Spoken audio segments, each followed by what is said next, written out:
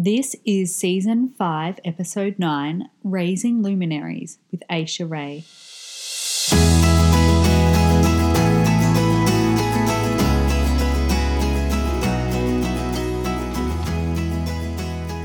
Aisha, welcome to the podcast. Hello, it's wonderful to be here. Thank you for having me. I was so excited when I came across your work and you were referencing the Kairaki and talking about all the things that you do and your work around working with children. And so I've been really excited for this chat for a while.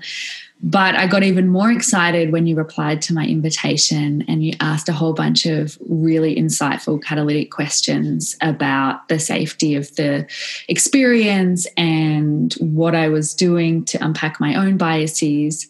And so I actually wanted to start there because it was such a beautiful pre-introduction to the conversation.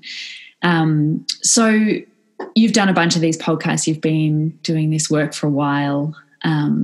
From your particular viewpoint in the world and your experience, what does that look like for you? What are the things that you're looking for when you come onto a podcast or you do a speaking gig or you're invited to something that provide an opening that just creates, I guess, a deeper sense of safety, and what's not safe, I guess?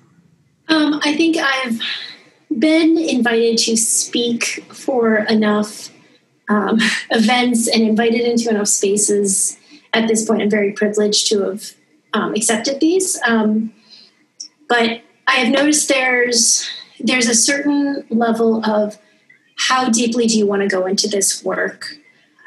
Many people who are new to the concept of anti-oppression work and anti-supremacy, and even the concept of this being something that we discuss with our children and our families as opposed to something that other people do, like professional activists do, aren't quite ready to start doing the more introspective, personal work of understanding and unpacking their own biases. We're seeing that more and more often. But most of the time, no one, at least no one in my immediate surroundings, wants to be seen as, say, ableist or racist or something like that. But it's an issue of a lot of people want to do this work so that way they can be seen doing the work as opposed to actually do the work for the common good.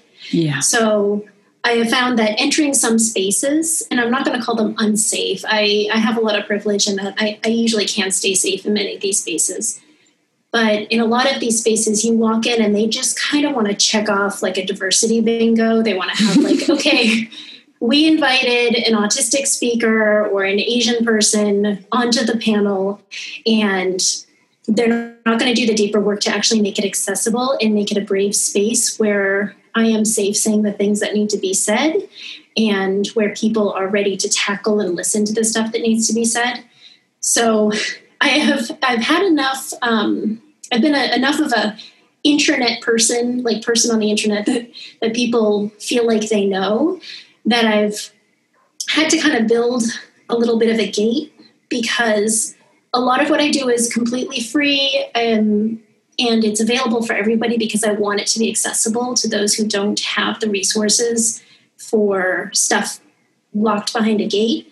But that also means that we have a lot of people who feel very comfortable just like knocking on my door and asking me to do things for them. Yeah. So I've had to kind of build these boundaries, and, being raised assigned female at birth and being raised as Asian in America, I wasn't raised to believe that I had the right to have these boundaries. So this is my learning how to set boundaries, to set a model for my kids so they expect Asian women and femmes and people who they have privilege over, they expect those people to have boundaries and be almost aggressive in setting them.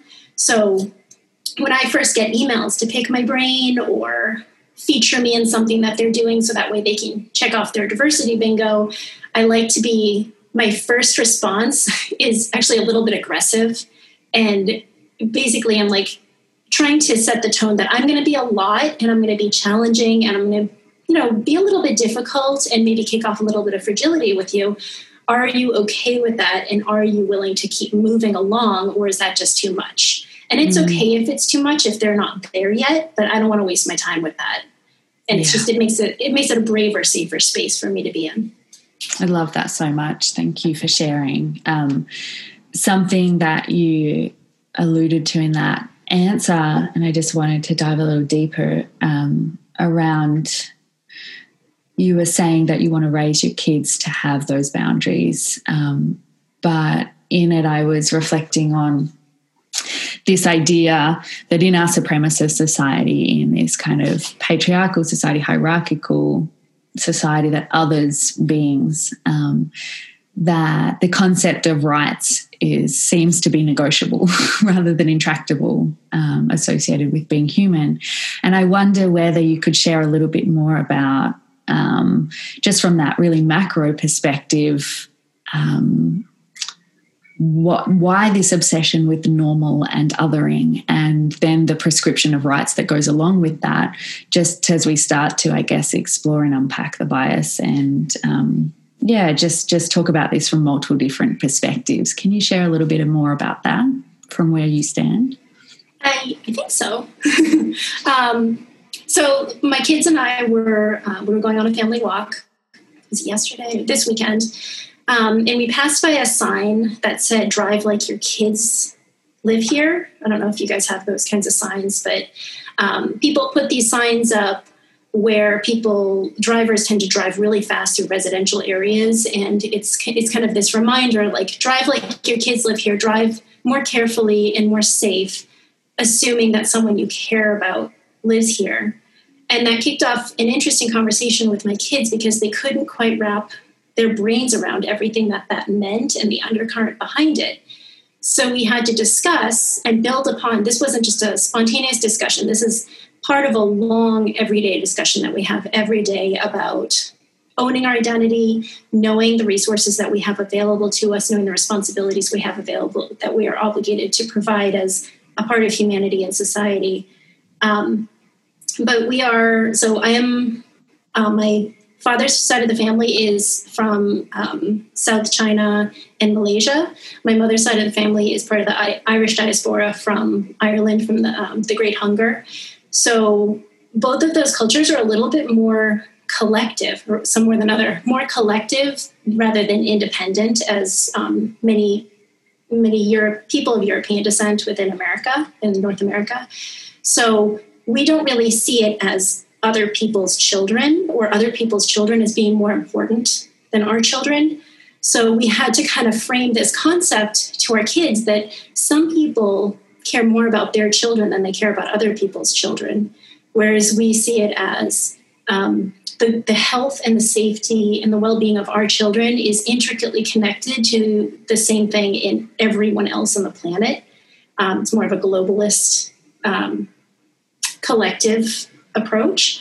So having to explain this to a 7 and a 9-year-old, like, actually, the people who put this sign up are operating under the premise that the people who are driving very fast care about their children, but don't care about the children who live here. And maybe that's true, but that concept was a little bit foreign to them.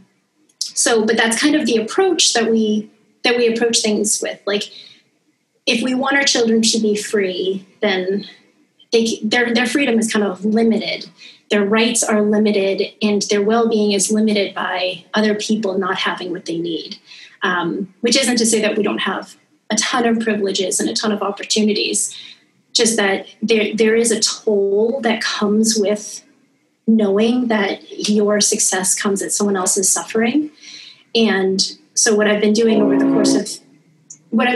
course of their childhood is just trying to explore with them, what does it mean to live in community and more interdependent with people, and kind of examine the way that I was raised and the messages that come within the dominant media, particularly in children's books and children's movies and TV, that tell them that some people are more deserving than others, and some people have a right to take advantage or exploit or ignore the suffering of others for their own gain. So that's something that is kind of the foundation behind what we do, is that concept of, like, let's examine what messages we're getting about who's more deserving of rights and safety and health than others. I love that so much. And I love the way as you talk about this, because I guess on this show and in my work, we're talking about what a regenerative culture is going to look like, right? So it's not what actions we're going to take and this obsession with doing, but it's like, well, who do we need to be in order to make more life-giving decisions for everyone that do recognize our interdependence with each other and the earth, you know? And I think that this perspective of globalism is so interesting to me at precisely the same time where we need localization. So we need both perspectives, right, happening simultaneously, that we're a globalist community and that we're living and working really locally to support new ways of being and new economies and new exchanges of resources, to unenmesh, I guess, the tendrils of capitalism, which are so far-reaching and so divisive and so not life-giving. So this conversation is definitely one that we're having in our house with our kids as well. I'm really curious a little bit more about this perspective that you bring into your family and then in your work. Did it come from an experience or experiences of having to fawn or having to conform or having to fit into dominant culture? And then what was your unlearning process like as you began to, I guess, question on a systemic level, like, hang on a minute, this doesn't feel or seem right? Do you remember that journey or certain parts of it? Okay, so I feel like that's okay. So 2 questions. I'm trying to wrap my brain around them. They're big questions. As a parent, I only have control over so much. We're talking about, thinking global and acting local. And if you're a parent and you don't have, a lot of family support or childcare and stuff like that, there's not much getting out and marching in the streets, especially with a disability. Mm-hmm. You can, but it takes so much out of you that sometimes your energy is spent in other forms of activism. So examining what are my resources as an autistic parent, as an autistic person and a parent with the responsibilities of raising 2 children. What power do I actually have within the confines of, having to be home 24 hours a day and having to guide these people and change diapers and stuff like that. And the best thing I could come up with, the best use of my time over the, 12 years where my kids are actually willing to listen to me is raising the next generation of leaders. And by leaders, I don't mean the definition that I was raised to believe, which is someone who tells other people what to do, but a leader in terms of someone who checks to see who's lagging behind and makes sure that they have what they need to catch up. So I realized that I married into a lot of privilege. I'm a class migrant. And it's just irresistible, the concept of weaponizing that. We talk a lot, especially with my older kid, who's more of a trickster type. He really relishes mischief, about how the reason why we live in a wealthier neighborhood is so we can sneak in, learn how they work, and dismantle that from the inside. And not to say like we're not here to destroy anyone, but we're here to understand how is it that people in our city live in these $1 million houses and they live with so much, and they sit with this discontent and this inaction without taking action. So like, what do we need to learn about our friends and neighbors to kind of educate them on the problems that of their neighbors, like the next town over, the people don't, even within our town, the people who don't have enough food and the people who don't have access to education or who are excluded from public education systems.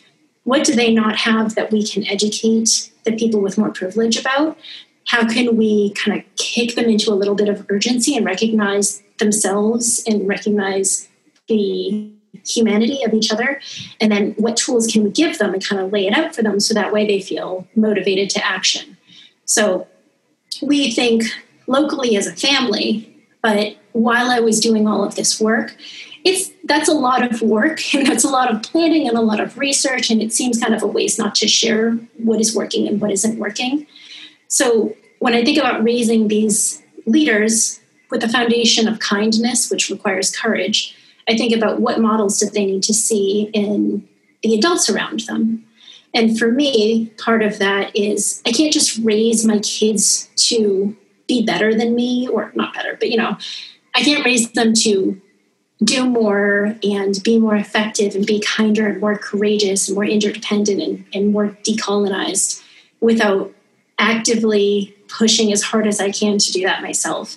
So part of that is, if I can't get out of the house that much, I do have the internet. So let's do a form of leadership where I try things out and I admit what I'm doing and I admit where my spots of ignorance are and what I'm currently learning. And then I just invite people to come join me and learn along with me.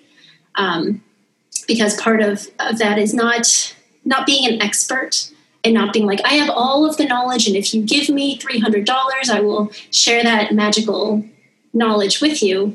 But more of like, I don't actually know anything, and I'm going to figure it out though, and I would like you to come along with me. And what a manifesto of, to me, that regenerative, feminist leadership, I guess intersectional leadership of, it's not going to be power over. I'm not going to replicate the systemic versions of leadership that we see that are extractive and destructive. But to actually say, I'm going to continually be a beginner. And as you were talking, I was reflecting on how amazing parenting is as a entry into anti-oppression work, I guess, because our children come into the world completely unwilling to conform. Like they learn to conform, they learn to be in the systems. They don't come like that. And I think that you could take that as one style of parenting or an approach, which is to change them, or as you're talking about, that we take it as an invitation to change the world, to be more inclusive of the dynamic ways that they move and are in the world. And I think that that's such an exciting perspective to come from.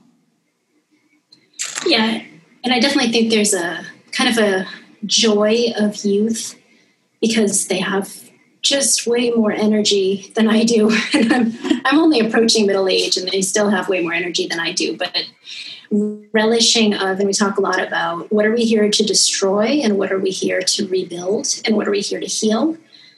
So being able to really narrow down on what we're capable of destroying and rebuilding and healing kind of empowers them to think about not what they can get out of the world, but how they can live in concert and interdependence with it. It's so beautiful. And like just thinking about the ripples of instilling that in childhood, I wonder, your kids go to school, I know, but you've been doing home learning or for a while.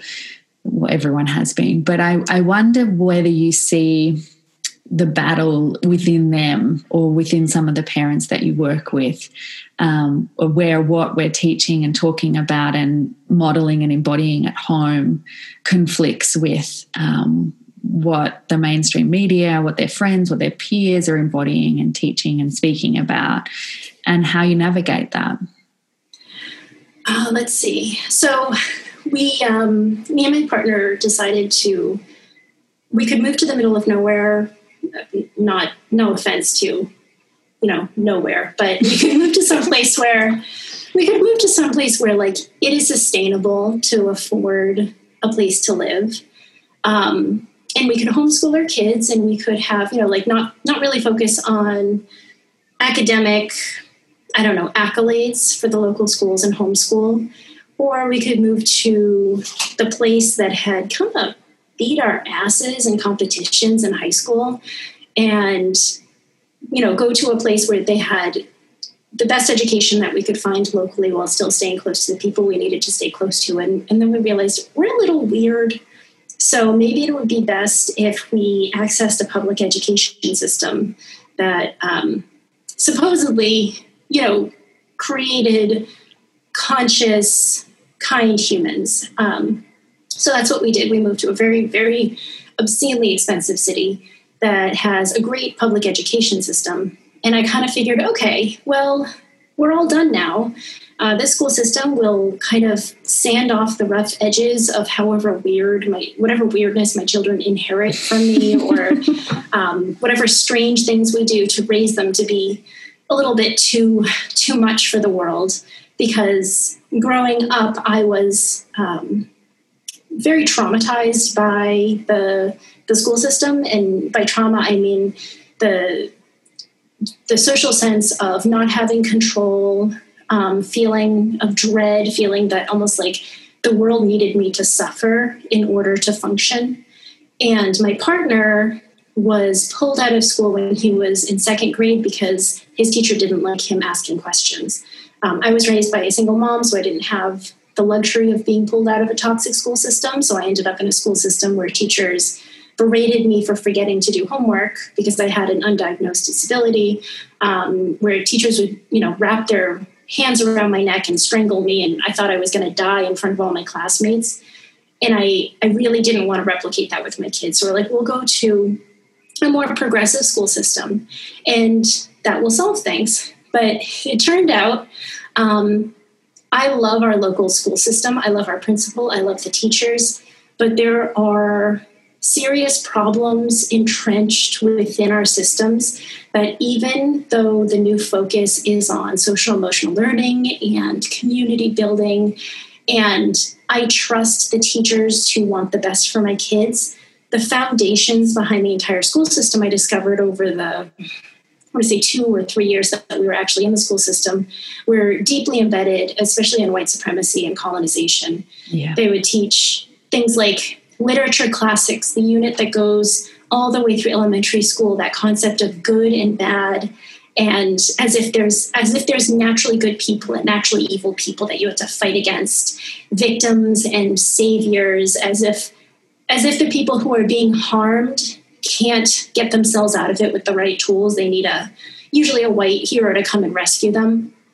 And when I brought this to the attention of our literacy specialist, our principal, their response was wonderful. They're like, "Oh my gosh, thank you for pointing this out. That feels like we just got duh." But then they asked well, what should we do? And I'm like, well, that's kind of your job to figure that out. But it's again like that. I need more of a gate, because it's well, what can we do? Can we meet? Can you, help us redesign the curriculum? It's no, as a person of color, as a person, a disabled person whose work is valued at less, and it's legally, in our country, it's actually legal to pay me below minimum wage. I can't keep that kind of work for free. I can't provide all of this stuff in addition to raising my kids in a system that is not designed for them. So I did kind of figure, despite their best intentions, this still wasn't working for our kids. One of our children is autistic and hyperactive, and school, I saw, was kind of traumatizing him and dragging him down and making him just in a constant meltdown mode, even though they were doing their best, because they wanted to treat him as a symptom, or they wanted to control him, get him to sit down, get him to do what they call quiet or listening body. What does a listening body look like? His listening doesn't look like what a neurotypical kid's listening looks like. And it was really just kind of eroding him, in the way that I saw myself being eroded when I was at that age. Even my non-autistic kid, who had been, he's popular, he's charming, he loves helping. He went into the school system and he was kind of labeled as a troublemaker because he had big tears. A boy with big feelings is almost a dangerous thing in that system. So when the pandemic came and we had the opportunity to pull our kids out of the school system without anyone calling child services, we did it. And so we've been homeschooling/unschooling for the since March of, 2020 or something. So we've been, working on designing our own curriculum and trying to focus on the stuff that we don't feel like comes naturally within our society, like how to read critically, how to pay attention to personal conflict. We're very lucky have two children that are constantly bickering. So when we help them work through these conversations and these conflicts, how can we do it through a transformative justice approach, as opposed to the approach that you'll find in many schools, which is at best restorative justice, but usually punitive. And then we kind of figure we'll work through the learning math and reading later. And I, again, have the special privilege of not worrying too much about that, because my partner was unschooled from second grade because he was pulled out of school, and no one formally taught him a lot of this stuff. He just kind of picked it up when he got interested in it. And we also have a lot of intellectual, some privileges in terms of us both being from autistic families and having some hyper focus in research, curiosity and research that we can take advantage of. I love that answer so much. And thank you for sharing your experience and your journey with that. And our eldest is due to start school next year. And for the first 6 months of this year, we were working really hard to get her there, and all these approaches to therapy, and which are fundamentally just telling the story of get better to fit in, and just that feeling so horrendously wrong in our bodies and in her body. And it was the biggest relief to just decide on the unschooling route for us, and to be liberated, and so much repair in our family happening around our own learning styles and the way that we all move in the world. And, as a 35-year-old woman now, really coming to terms with all the ways that even though I was homeschooled until I was 12, all the ways subsequently that the way that I naturally moved in the world felt wrong and bad and different, and instead of being celebrated, and just having this understanding that our daughters learn when they're interested, and they learn when they're supported and enabled. Actually, my eldest has a complete allergic reaction to being schooled in any way, and I think that that's so wise.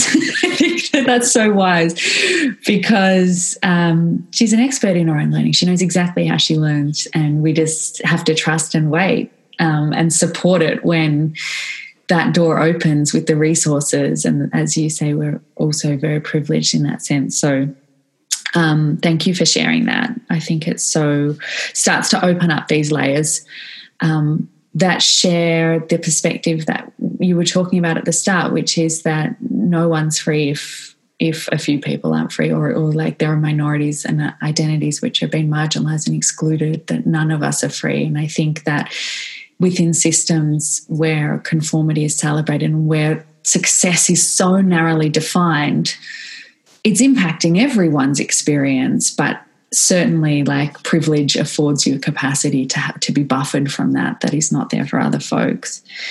I'm wondering within that, you talked a little bit about it, but I want to expand on it more. What do you think your autistic identity gave you in terms of being able to look at the world in the way that you do, in terms of the strengths and the capacities and the competencies that are so often not talked about in those traditional schooling systems, and in other systems as well, in workplaces and so on and so forth? So I'd love to talk about what it's like to be an autistic person, a speaking autistic person with, I have a lot of privileges that many non-speaking autistics don't have. But first I just want to quickly, just in case there is anyone listening to this who are kind of envisioning what I'm doing or what many unschoolers do, as we are definitely doing child-led education, but that doesn't mean that I let them shy away from topics that they are neither interested in nor interested in exploring, because none of us wants to talk about, for instance, the anti-Asian racism that is getting a little bit more visible here in the United States. That's really hard, and it's really scary to tell my kids that there's someone in our city right now who's targeting Asian families, breaking into their homes, destroying their artwork, and I that's my kids are not allergic to that, but they don't want to, it's about particularly, and in some levels, that pertains to us. So it's a little bit interesting, but particularly when it's anti-Black racism or something, because we're not Black. Or if it's about history or something that seems at first like they're not interested in, I don't wait for them to ask me about it. I find the media that I believe is age appropriate for them and enough to get them engaged and get them thinking. And if they're like, I don't want to read this, that seems boring. And I'm like, yeah, I get that. But we need to enter more of a brave space, because it's very easy for us not to talk about something like anti-Black racism. So here's why. Here's the power that we have. Here's how it's dangerous for us as Asians raised in Asians traditionally, at least growing up in my area, we were raised to be kind of anti-Black. So why is it very important for us to read this thing that doesn't seem to pertain to you and discuss it and unpack it? So that is to say, with unschooling, we're not focusing so much on, say, long division. I will wait for an opportunity where they're doing something and I can kind of work that in through a side door.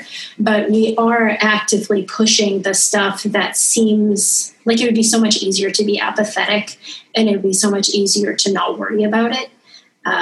So it is not quite child-led, it's child interest, but we are talking about things they don't want to talk about, because there needs to be a little bit of a push. I don't want them growing up thinking that they can just do whatever they want, I guess. They need to kind of rip their hearts open frequently in order to stay connected to the rest of the world. Mm-hmm. So in terms of being an autistic person, so I am an autistic person. I have executive functioning disabilities and sensory processing disorders and stuff like that do make navigating daily life challenging, leaving the house hard, parenting even difficult, even though I'm a very competent parent. But I was raised to hide those. A lot of people are surprised when I tell them I'm autistic, because they're like, you don't seem autistic, you don't look autistic, you're just making that up, or which is very invalidating, because it says I don't see how hard you're working to make me as a non-autistic person comfortable. Because the truth is, even the people I'm close to, if I start moving my body the way that my brain tells me to move my body, they won't be able to hear me. They'll just be too focused on my movement. So I have had both the trauma of going through, informal types of compliance therapy, and also the privilege of being cognitively, it's accessible for me to kind of maintain that constant level of pain. Like, I can stare at someone's eyes and I can do the counting to make sure I look away at the right time, and it takes all of my effort. And that allows me to move through the world much easier than, say, an autistic person who stims and can't hide it. Not like stimming should be something that we do hide, but it does affect the way that holistic people see us.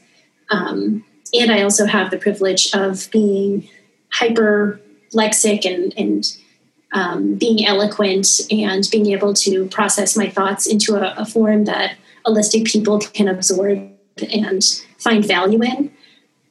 So I've been able to make myself into a product that is easy to swallow. And again, just like moving into a space where I navigate among many white, wealthy people, I'm trying to weaponize that in a way that says, hey, look at me, I'm autistic and I'm a person. So now can we drag you a little bit further and see the people who don't have my privileges but share my identity also as people? We have a few towns away, we have a center called the Judge Rottenberg Center, where even though it's banned all around the world, it's illegal to use on animals, it's illegal to use on neurotypical people. It is legal in that organization to shock and torture autistic and adults with cognitive disabilities to get them to comply. Like, if they stand up and the people there don't want them to stand up, they have shock devices that they wear on their bodies. And it's legal to shock them and torture them. And I'm trying to think about what does it take from me to connect with people who are okay with that, or who are okay looking away from that, and say, hey, those are people just like me who can't hide it as well. And we need to fight to get that blocked. If anyone's interested, you can search the hashtag Stop the Shock. There's petitions and things like that. But it's a constant, you think of like constantly sucking in your gut so you can appear thinner. So that way, as a woman or a femme, you're allowed to move through the world without your weight being the thing that people look at or judge you on. It's kind of like that, but like sucking in your whole being all the time.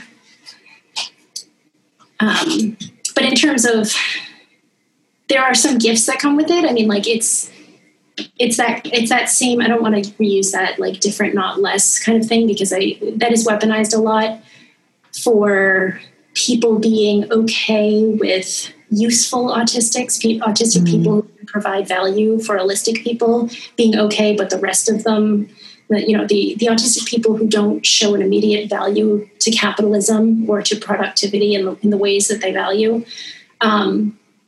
I am unfortunately a useful autistic, fortunate for me, but unfortunate for, arguing and pulling for my inherent worth as a human, even if I can't provide things. So my ability to hyper-focus on single issues, my ability to focus in on details and then see patterns of behavior. For example, how does supremacy show up in our everyday speech, in the books that we read to our children? I'm really good at identifying that. And that's something I wouldn't be able to do if I didn't have my autistic neurology. My ability to stay really, really focused on that, even if it means pissing off other people, because I'm less beholden to this is the way everyone else in the herd is doing it. I don't have that instinct to follow.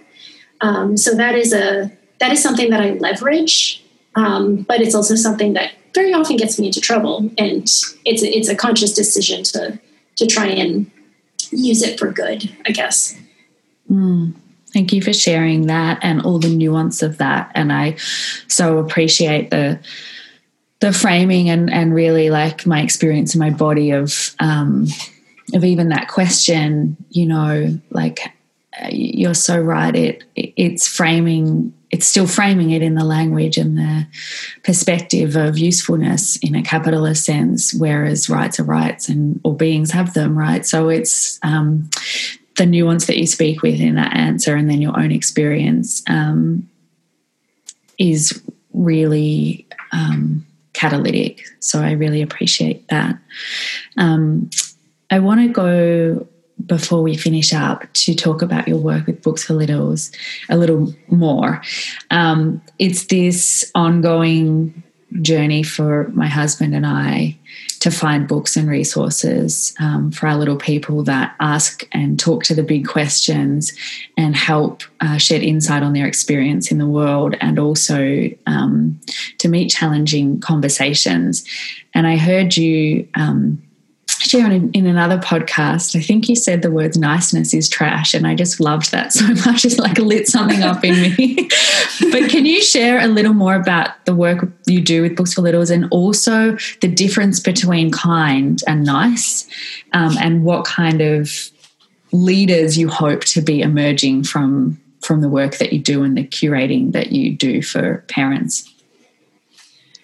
So briefly, the difference between niceness and kindness, and our mission for Raising Luminaries is to raise the next generation of kind and courageous leaders. And I add courageous explicitly because that's required for kindness, because kindness is not passive. It's not letting things be. Kindness is a gritty action almost.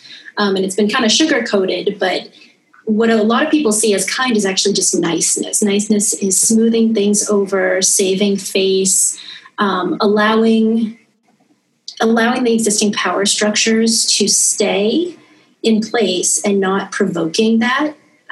It's just, manners are awesome and manners can be used for kindness, but a lot of the things where people are like, be nice, it's saying don't don't poke at the existing power system. Don't point out how our traditions are now outdated and no longer fit society the way that it exists today.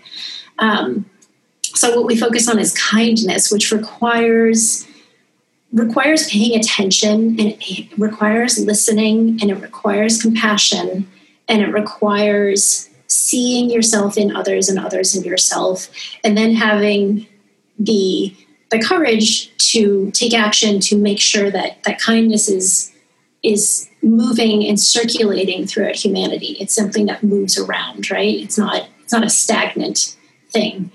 So, excuse me. So whenever I have, we have standard tone policing. We have people who are like, how dare you talk about racism, or point out that what I just did, my behavior was problematic or hurt someone. And that's a call to niceness. They want me to be nice. They want me to, if I am even going to bring attention to it, I need to do it in a way that soothes them and reminds them that they are human and that their intent mattered more than the impact. And that's not my job. A lot of people see it as my job because I am a feminine presenting Asian person, where we get usually sidelined to the role of sidekicks and support and IT tech, right? But it's my reminder that's not my job to make sure that you are comfortable with your behavior. It's my job, if I'm being kind, to point out when your behavior is not in keeping with who I believe you want to be. So if I see a well-intentioned white lady saying something that's harming me as a person of color, I am going to, sometimes I have the right to choose to just not engage, but I'm going to point out, like, that causes harm. And that's not nice, because the immediate reaction is one of fragility and anger usually, and how dare you? But it's kind, because even if they're pissed off at me and they never talk to me again, the kinder thing to do is let them know, like, hey, I know that you don't want to be seen as racist. What you just did was kind of racist and caused harm against people of color. So we got to talk about that. I have to draw your attention to it. So within that framework, and within the framework of, those of us who have live on land that has been colonized. I lived on Massachusetts and Wampanoag land traditionally throughout my entire life. What is our job to honor our ancestors? I come from a Chinese family that participates in ancestral worship and veneration. And I also live on land where a connection to Indigenous ancestors is an important way to inform how we move through the world and steward our bioregions and our society for the next generations. So what does it mean? What are our responsibilities to incorporate this pop culture concept of kindness and really drag it into, like, what does it actually mean for us as humans today? As our elder Grace Lee Boggs pointed out, revolution is when we examine our current generation's fixations and our outdated definitions of humanity, and we redefine how we are as humans and how we build the society to suit these humans. So that has to line up with where the market is. And the market is a lot of parents with power and privilege who have time and energy and feel the social pressure to be active parents and raise what we call nice or kind children. So how can I grab those people who are searching for quick and easy, 6 quick and easy tips to raise kind humans, right? I grab those people and then I kind of smash their brains open a little bit with, like, actually, you're looking for the wrong thing, buddy. But also, like, here's how I can give you some baby steps to start this. And until you self-identify as a person who really owns kindness and really owns courage, and then give you the tools you need and make it accessible for you to model. Instead of, a lot of people want their children to grow up successful, and especially us as mothers, we see ourselves as martyrs who have to, burn ourselves to keep our children alive and have them succeed. But instead, what does it mean to actually model activism and courageous generosity for them? So I have, these, as you get deeper and deeper into my work, as you I've built in these gates to have access into what I do. And as people add these commitments saying like, yeah, I'm going to do this. Yes, it's worth it.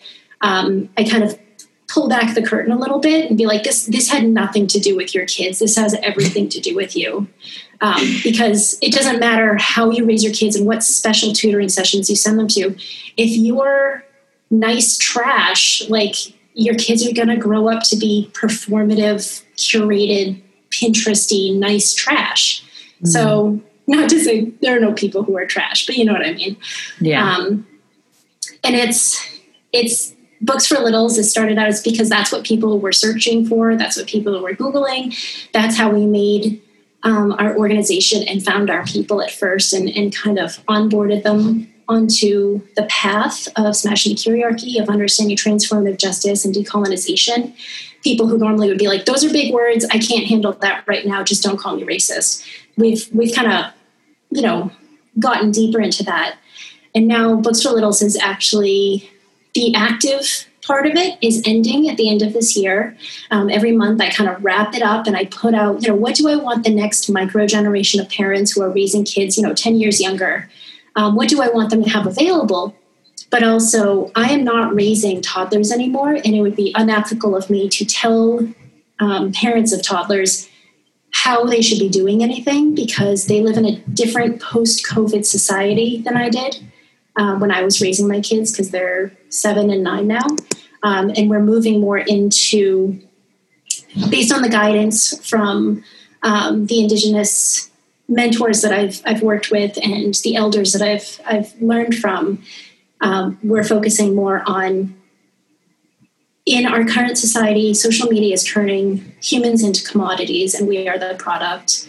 In the attention economy, we are being pulled in directions that serves no one but corporations. So how do we counter that? And from what I've learned from our elders is by building deeper one-on-one and small group relationships. And so when Raising Luminaries kind of archives and makes available all the Books for Littles stuff that we've done, which hopefully is classic. It's all about critical reading. It's about how to not which books do you want to read. When people ask me like, what are the problematic books and what are the books I should read? It's like, it's not about that. It's pick up whatever book is closest to you and read into what it tells you about society and what it means to be human. But we're going to be focusing more on what is the next revolution need? If we look in terms of little micro 5-year, 6-year revolutions, what do our kids need as they age? What do our kids need once they've already mastered that critical reading aspect of understanding the media? I love the word micro revolution for starters. That is amazing. And I also love hearing the evolution of your work and the focus on building meaningful small group relationships and equipping folks to have those conversations. And I think that it's something I say all the time is we're fundamentally, because we've been turned into commodities and because we exist within the construct of capitalism, that we've fundamentally lost skills. Like it's a skill to have courageous conversation, to have compelling conversation, to be in diverse community. There is a whole swathe of things that I think, I call it regenerative relationship, but sits under that in terms of skills and understanding and critical awareness that I think is so important to be fostering in our kids, but through our own embodiment of it. And it's going to require some tenderness as we, in a post-COVID world too, I think. So on that note, I guess to finish, I would love to hear your vision for smashing the hierarchy. And I know you spoke to it a little then, but looking in your lifetime, what would you hope to see in terms of who we are and how we identify? This is nothing that I came up with on myself. This is almost standard operating procedure for creating a revolution, but finding the people who are the most targeted, because, wherever they're suffering, someone is profiting. So we know who's profiting. We can tell those are the people who are taking up all the air in the room and taking up all the wealth. So what we need to do, because those people benefit from hiding and rendering invisible the people that they are causing suffering and the people they are targeting and exploiting, is we need to take the effort to actually look at who really is being the most targeted, who's left behind, who are we painting as lazy, or who are we painting as incapable, when really, like, that's the concept of being incapable as a human doesn't make any sense. Like, if you are a human who is living, a human who is moving through the world, you're not incapable at being human. Like, you're doing it, you're surviving. No offense against the dead, but when I think about, like, what can I do that would have the biggest impact, and it's following and listening to the people who I have privilege and they don't. Finding the people who, when I order something off of Amazon, who are the people being exploited by that? When I provide, and this is calling into attention the need for accountability and transparency. I have a full accountability statement on my website that is dear to me. When I provide free education on the internet about anti-racism and anti-ableism, how am I profiting off of that, and who is hurt because they can't profit off of advocating for themselves? So I think about, like, a portion of I make my money from people who donate money because they want to see what I'm doing, keep going. So a portion of that has to go back into Own Voices organizations, First Voices organizations, and First Voices people. When you think about the traffic that I get, how can I redirect that traffic and not just hold it here and collect, donations and stuff, but also direct them to people who are doing actually the similar work with different mediums who are more directly impacted. For instance, Bellamy Chauffeur of Revolutionary Humans has been single parenting with a chronic illness, with no support, family support, partner support throughout the entire pandemic. And how can I drive more of the people who trust me towards Revolutionary Humans, especially. And this isn't a charity case. This is, they do art-based, tangible work with kids. I read books, but you can only do so much. Not everyone is a reader type of learner. So, like, how can I drive that traffic more to people who are even more impacted by climate change and pandemic and oppression? So that way they can sell their work and boost their own voices, because at some point, I'm happy to boost some voices, but it shouldn't be. I would like to render my job obsolete. I don't want people coming to my website to find out how to buy books by Black women. Like, I want them going to websites run by Black women on how to find these books, right? So how can we pass on whatever we're getting? And how can we first listen to the people who are most targeted, and they'll just tell us what to do? We spend a lot of our time trying to come up with these glorious, fancy ways of being saviors. But in the end, what does a single mom actually need, right? Like, what do they actually need us to do? And to build those deeper relationships, find out what they need. And so that's my example of, like, I would like to partner up with organizations like Revolutionary Humans, which I am, and kind of, weaponize leverage whatever privileges that I have for that. And I think that that's kind of like the basic standard best practices of orchestrating a revolution, is just making sure to step aside, make sure it's not about yourself, make sure to listen to those most impacted. I love, what a beautiful way to end. And I feel like revolution coursing through my body. Thank you so much for the conversation, for your openness, for the education, which that you have cultivated over so many years of doing this work and your lived experience as well. I really appreciate it. Thank you so much. And I appreciate the amplification and the discussion and, doing your own work to carry your people so that way we can, scooch everyone just a little bit more to, smashing the hierarchy, destroying the things that need to be destroyed, that kind of stuff. So good. I love the word scooch. Here's to scooching, hey?